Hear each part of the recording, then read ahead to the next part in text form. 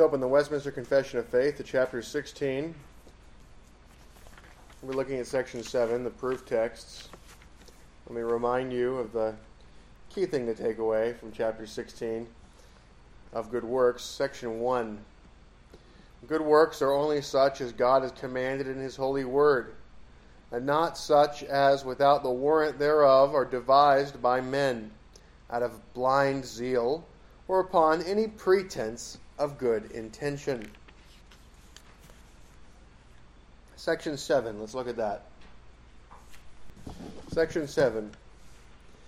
Works done by unregenerate men, although for the matter of them they may be things which God commands, and of good use, both to themselves and others. Yet, because they proceed not from a heart purified by faith, nor are done in a right manner according to the word, nor to a right end, the glory of God. They are therefore sinful, and cannot please God, or make a man meet to receive grace from God. And yet, their neglect of them is more sinful and displeasing unto God. Now, what we have here is 5 things that are, again, brought out in reference to good works and what makes a work potentially good, or how people might view it as good. The matter, the use, faith, manner, and end. Now, the matter appears to be the act itself. The use appears to be the effect. Perhaps in giving a necessary provision, even. But the effect. The matter is the act, the use is the effect. The 3 that are brought out as being distinctive to believers are faith, which is, of course, the heart itself being purified by faith, a heart that believes, having faith there, believing in terms of what ought to be done so that you are acting in faith. Those all seem to be possibly combined together there, although manner, when you look at the proof texts, appears to possibly be the attitude, acting in faith. But manner is typically a way of performing or executing something. It's the method, the form. But the way it's used with the proof text seems to be the attitude. And we'll talk about that. Then lastly, the end, the goal, the purpose. And that is, of course, to be the glory of God. I think that if I were to try to order these things, I would say you have to have faith. You have to have the purpose of glorifying God. And then you have to do something that's commanded. That's the matter. So you go faith, end, matter. And you'd have to do it using the methodology that God has commanded. And it would typically bring about a good effect. That would be the expected result. But it would necessarily bring about the goal that God intended for it. But it's going to tend towards blessing or temporal blessing or prospering. Okay, so we would have faith, end, matter, manner, use. That would be the way that you would want to look for your own ethical consideration at things. And use, what effect it brings about, is not your responsibility. You cannot control that. You desire a good effect, but you cannot control the effect. The other things, acting according to faith, pursuing the right goal, doing the action that God commands in the way that God commands it, is ordinarily going to bring about effects that are desirable. So that is in the short run. In the long run, it will always bring about effects that are desirable. But they might not be the effects that you desired in the short run. Now, back to the catechism here, the confession here. The works done by unregenerate men, although for the matter, so the act itself, for the matter of them, they may be things which God commands and of good use, bringing about effects that are desirable, both to themselves and others. Let's look at the footnote there for this. Footnote Y. 2 Kings 10:30-31. And the Lord said unto Jehu, because you have done well in executing that which is right in mine eyes, and have done unto the house of Ahab according to all that was in my heart, your children of the 4th generation shall sit on the throne of Israel. But Jehu took no heed to walk in the law of the Lord God of Israel with all his heart, for he departed not from the sins of Jeroboam, which made Israel to sin. Right, so Jehu is giving evidence there of not being saved. So the idea is he's doing something that, for the matter of it, it is what God wanted in terms of commanding. Obviously also wanted it in his decree, since it's what happened. Right? But he decreed it, but he also commanded it, and Jehu did what was commanded. And there's an external blessing here. And so that external blessing, but at the same time, Jehu does not take heed, and he does not repent of the sins of Jeroboam. And so he is viewed here in terms of having done something that is commanded, and having also gotten a good use out of it, to the 4th generation, a dynasty. But it's not done out of faith. It's not done in the manner that God commands, and to the end that God commands is the idea. 1 Kings 21:27 and 29. And it came to pass, when Ahab heard those words, that he rent his clothes, and put sackcloth upon his flesh, and fasted, and lay in sackcloth, and went softly. Do you see how Ahab humbled himself before me? Because he humbled himself before me, I will not bring the evil in his days, but in his son's days will I bring the evil upon his house. Now, you see, this is what God commands. It's a matter, and it brings about use. But that's a sort of public, it's almost a, external formalism. And outward forms matter. And they have temporal effects. Luke 6:32-34. For if you love them which love you, what thank have you? For sinners also love those that love them.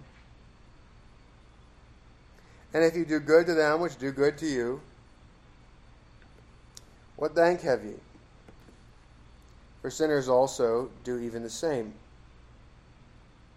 And if you lend to them of whom you hope to receive, what thank have ye? For sinners also lend to sinners to receive as much again. Right? People do the matter and get good use out of it without having faith, without doing it in the way that God has commanded or the attitude that God commands, without the goal. Luke 18:2-7, saying, there was in a city a judge which feared not God, neither regarded man. And there was a widow in that city, and she came unto him, saying, avenge me of mine adversary. And he would not for a while. But afterward he said within himself, though I fear not God, nor regard man, yet because this widow troubles me, I will avenge her, lest by her continual coming she weary me. And the Lord said, hear what the unjust judge says. Hear what the unjust judge says. And shall not God avenge his own elect, which cry day and night unto him, though he bear long with them? So here is another example of doing good, right? Avenging when it's just, and it bringing good use, the ceasing of the constant prating of a widow. And yet he has no faith, explicitly is said to have no fear of God. He does not do it with the right attitude, to be sure. The end for which he pursues it is his own quietude. His office is lording it over, and only because the petitions are such that he would prefer they stop, and because there is not some other thing about the situation that would make him not want to do it does he proceed. Now, these proof texts help to demonstrate that unregenerate man can do things that outwardly are the matter that God commands, and they can get utility out of it in terms of accomplishing the desires that they have.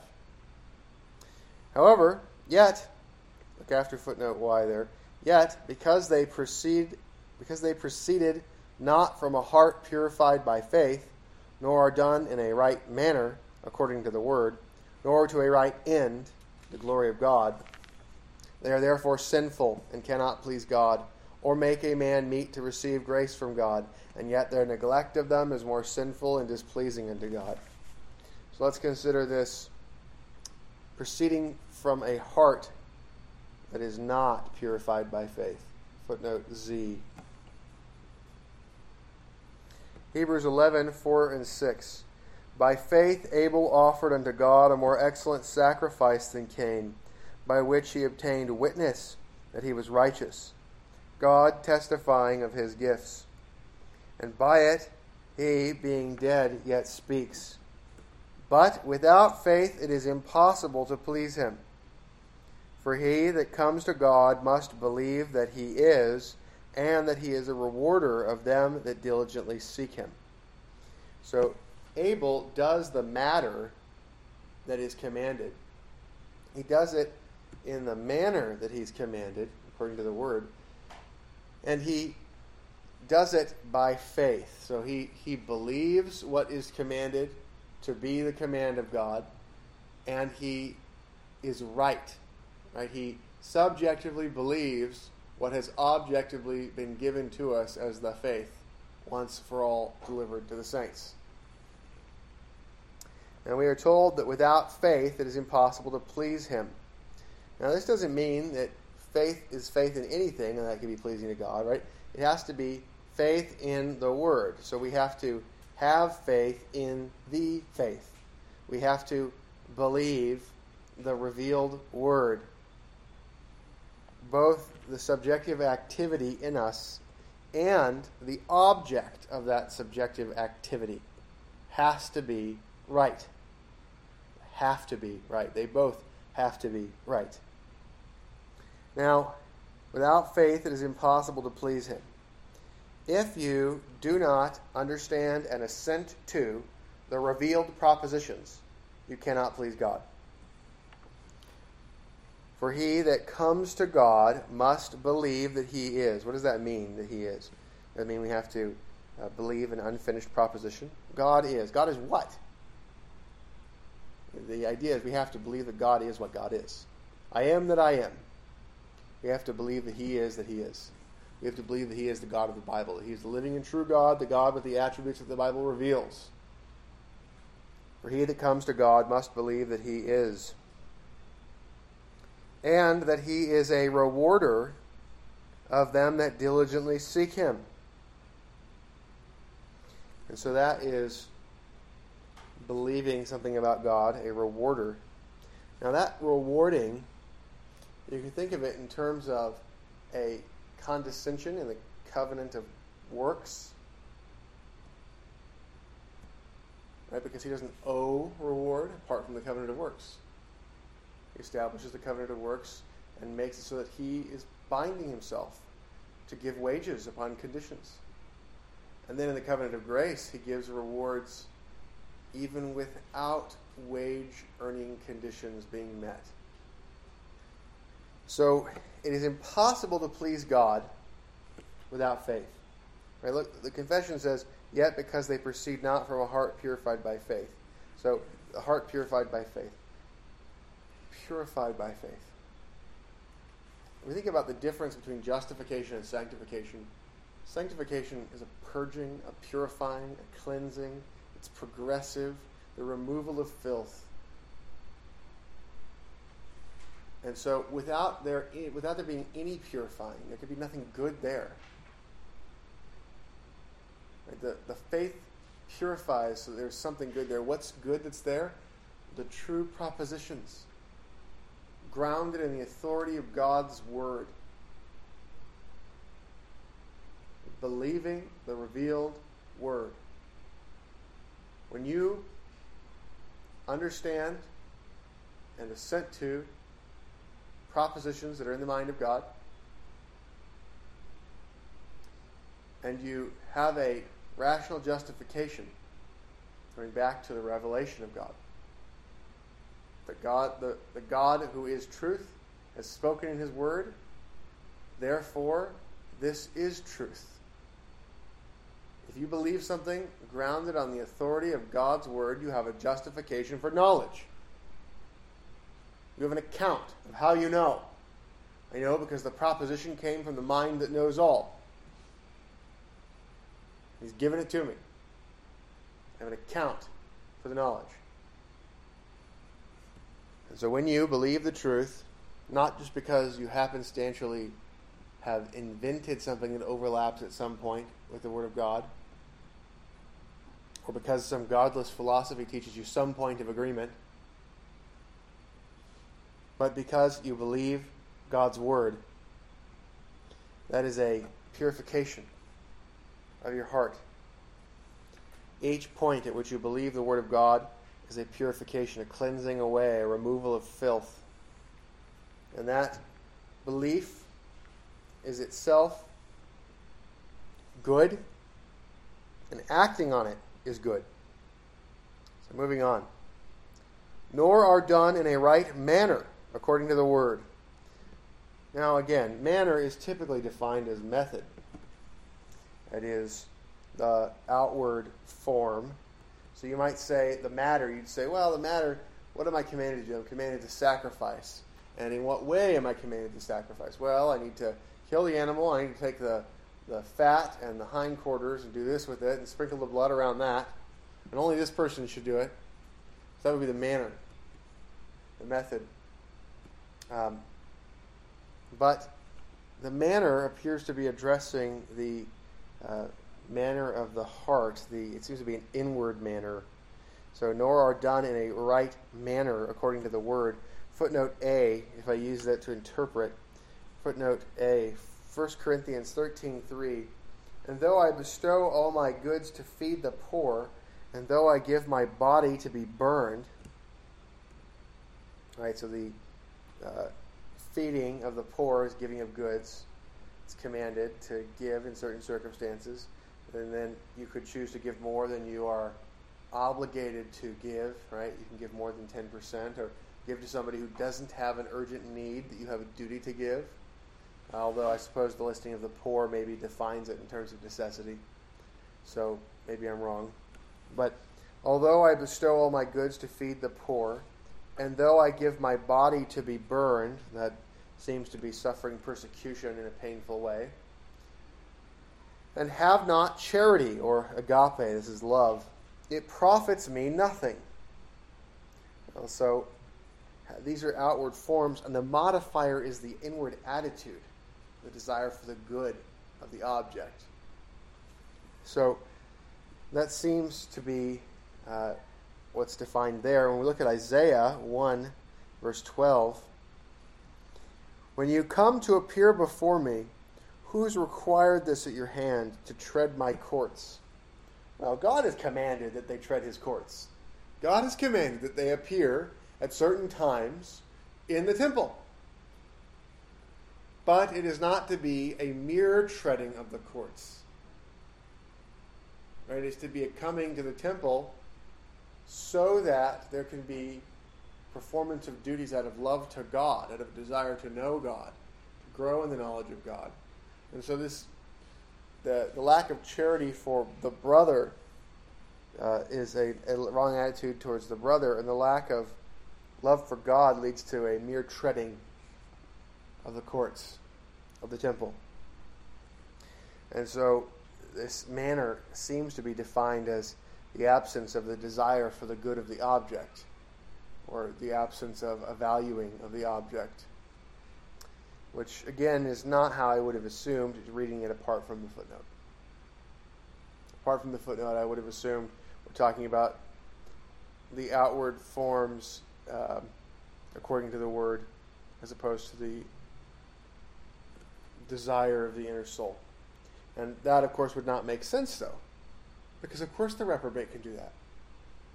The reprobate can keep outward forms as well as the rest of us, for at least a time. And so, when you think about where this is in terms of order, because it's explaining why the unregenerate are different, and then also look at the footnote, there seems to be no disagreement, even though the footnotes were added after by a smaller group. There appears to be no disagreement there. In fact, it helped to catch me from missing something that I would otherwise not have gotten, because I would have been inclined to interpret manner that way. So I hope that was also helpful for you to see that that must be what's meant both in the original writing and the footnotes, helping us to interpret that after the fact. Nor to a right end, the glory of God. Footnote B, Matthew 6, 2, 5, and 16. Therefore, when you do your alms, do not sound a trumpet before you, as the hypocrites do in the synagogues and in the streets, that they may have glory of men. Truly I say unto you, they have their reward. And when you pray, you shall not be as the hypocrites are, for they love to pray standing in the synagogues and in the corners of the streets, that they may be seen of men. Truly I say to you, they have their reward. Moreover, when you fast, do not be as the hypocrites, of a sad countenance, for they disfigure their faces, that they may appear unto men to fast. Truly I say unto you, they have their reward. 1 Corinthians 10:31. Whether therefore you eat or drink or whatever you do all to the glory of God. So we have the negative condemning, and we have the positive commanding. So that seems rather clear. The end for which we should strive is the glory of God, whatever we do. Now, when you think about these elements of how to do a good work, and you end up defining manner as an inward thing, then the question becomes, should we reorder it? If it's not an external form, and it's not, the regulative principle, what should we do externally manner, which is taught in other parts of this section on good works, right, like section 1, then we might actually want to reorder from what I said in the beginning. Because if the manner becomes an inward thing, then I would suggest to you, and the end also is an inward thing, I would suggest to you that actually these become ways of talking about faith, hope, and love. The end, the goal, is the hope. Our hope is that God will glorify himself. And all of our desires that we ultimately want to be fulfilled, our ultimate good, is fulfilled in God glorifying himself, keeping his word, keeping his promises to bring about the display of his own glory. That's our hope. Our love, our desire for the good of our neighbor and the good of God, is the manner. Right? The end is the hope. The manner is the love. And faith is faith. So I think the easiest way to understand what's being said here is that you need faith, hope, and love. and you do the things that God commands, and that will generally have a good use in the short term as well as the long term. It certainly will in the long term. Now, without faith, hope, and love, even doing what's commanded externally and having a desirable effect still is sinful and cannot please God or make a man meet to receive grace from God.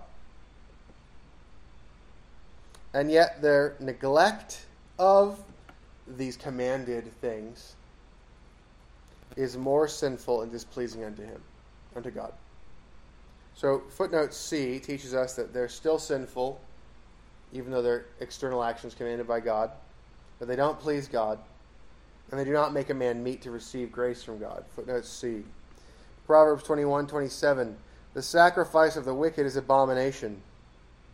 How much more when he brings it with a wicked mind, and when his intention is, in other words, hateful. The sacrifice of the wicked is an abomination.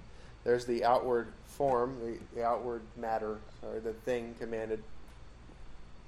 Haggai 2:14.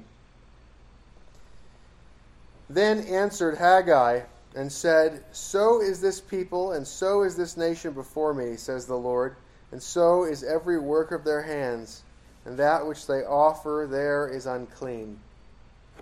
The idea there is that the offering, though it's not actually unclean, in the outward form, it is unclean because of the absence of faith, hope, and love. Titus 1:15, unto the pure all things are pure, but unto them that are defiled and unbelieving is nothing pure. But even their mind and conscience is defiled.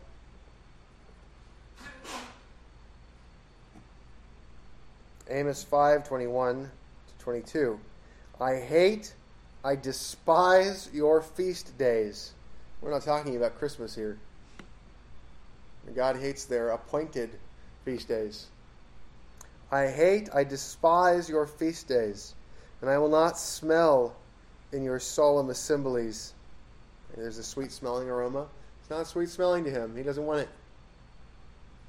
Though you offer me burnt offerings and your meat offerings, those are the grain offerings, I will not accept them. Neither will I regard the peace offerings of your fat beasts. Now, there's no offering, there's no sin or trespass offering there. There's not a recollection of the need to repent, to have atonement for sin, to believe. Mark 7:6-7. He answered and said unto them, well has Isaiah prophesied of you hypocrites, as it is written, this people honors me with their lips, but their heart is far from me. Howbeit, in vain do they worship me, teaching for doctrines the commandments of men. Hosea 1:4. And the Lord said unto him, call his name Jezreel. For yet a little while, and I will avenge the blood of Jezreel upon the house of Jehu, and will cause to cease the kingdom of the house of Israel. Romans 9:16. So then, it is not of him that wills, nor of him that runs, but of God that shows mercy. So what we have so far is the inability to please God. And then now we've transitioned to Romans 9:16. It's not that man does anything to make himself ready to receive grace. It's of God who shows mercy. It's not of man who wills or runs. It's God that shows mercy. Titus 3:5. Not by works of righteousness which we have done, but according to his mercy he saved us, by the washing of regeneration and renewing of the Holy Ghost. It's not by the works of righteousness. It's the mercy of God. It doesn't prepare us. God saves us not by a preparation of our own works. Does that mean that we shouldn't preach the gospel to covenant children, that we shouldn't baptize them, that we shouldn't catechize them, have them involved in family worship, pray for them? No. We do those things knowing that we have no power to save them, that it depends upon the mercy of God, and we do that with anybody. Knowing it depends upon the mercy of God we should still instruct them to do what God commands, because it's more displeasing to God if they not do it. Now, and yet their neglect of them is more sinful and displeasing unto God. Footnote D. Psalm 14:4. Have all the workers of iniquity no knowledge, who eat up my people as they eat bread, and call not upon the Lord? Right? They're being condemned for the sins that they're committing, and also for their not calling upon the Lord. Psalm 36:3. The words of his mouth are iniquity and deceit. He has left off to be wise and to do good. Right? The not pursuing wisdom and not doing good is condemned. Matthew 25:41-45. Then shall he say unto them on the left hand, Depart from me, you cursed, into everlasting fire, prepared for the devil and his angels. For I was hungry, and you gave me no food. I was thirsty, and you gave me no drink. I was a stranger, and you did not take me in. I was naked, and you did not clothe me. I was sick. I was in prison, and you did not visit me. Then they will answer him, saying, Lord, when did we see you hungry, or thirsty, or a stranger, or naked, or sick, or in prison, but failed to minister to you? Then shall he answer them, saying, Truly I say unto you, inasmuch as you did not do it to the least of these, you did not do it to me. The failure to perform a duty is condemned. Matthew 23:23. Woe unto you, scribes and Pharisees, hypocrites, for you pay tithe of mint and anise and cumin, and have omitted the weightier matters of the law, judgment, mercy, and faith. These you ought to have done, and not have left the other undone. There's Jesus reaffirming the tithe. You should have tithed. And you should have done these weightier things too. Well, are there any comments, questions, or objections about the teaching on the last section here of the chapter on good works? All right. Let's pray. Father, we ask that you would bless the teaching of your word, that the study of these texts and considering the doctrine that's been laid out systematically for us by our forebears in the faith would bless us and help us to have well-organized answers. And we ask that you would help us to believe the truth.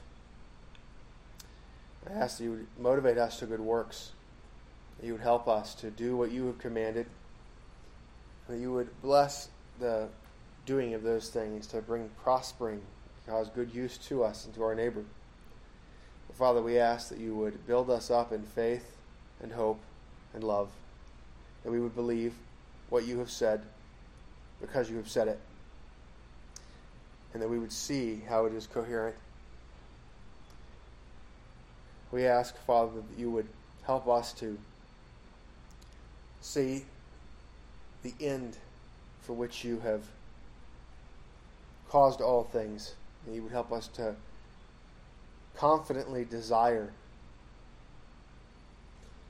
what you have prophesied and asked us to ask for. That you would help us to be a hopeful people, a confident people.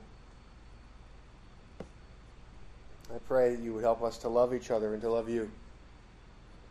And we pray that you would use your word to do these things. We pray all of this in the name of Jesus Christ, who is the Word incarnate.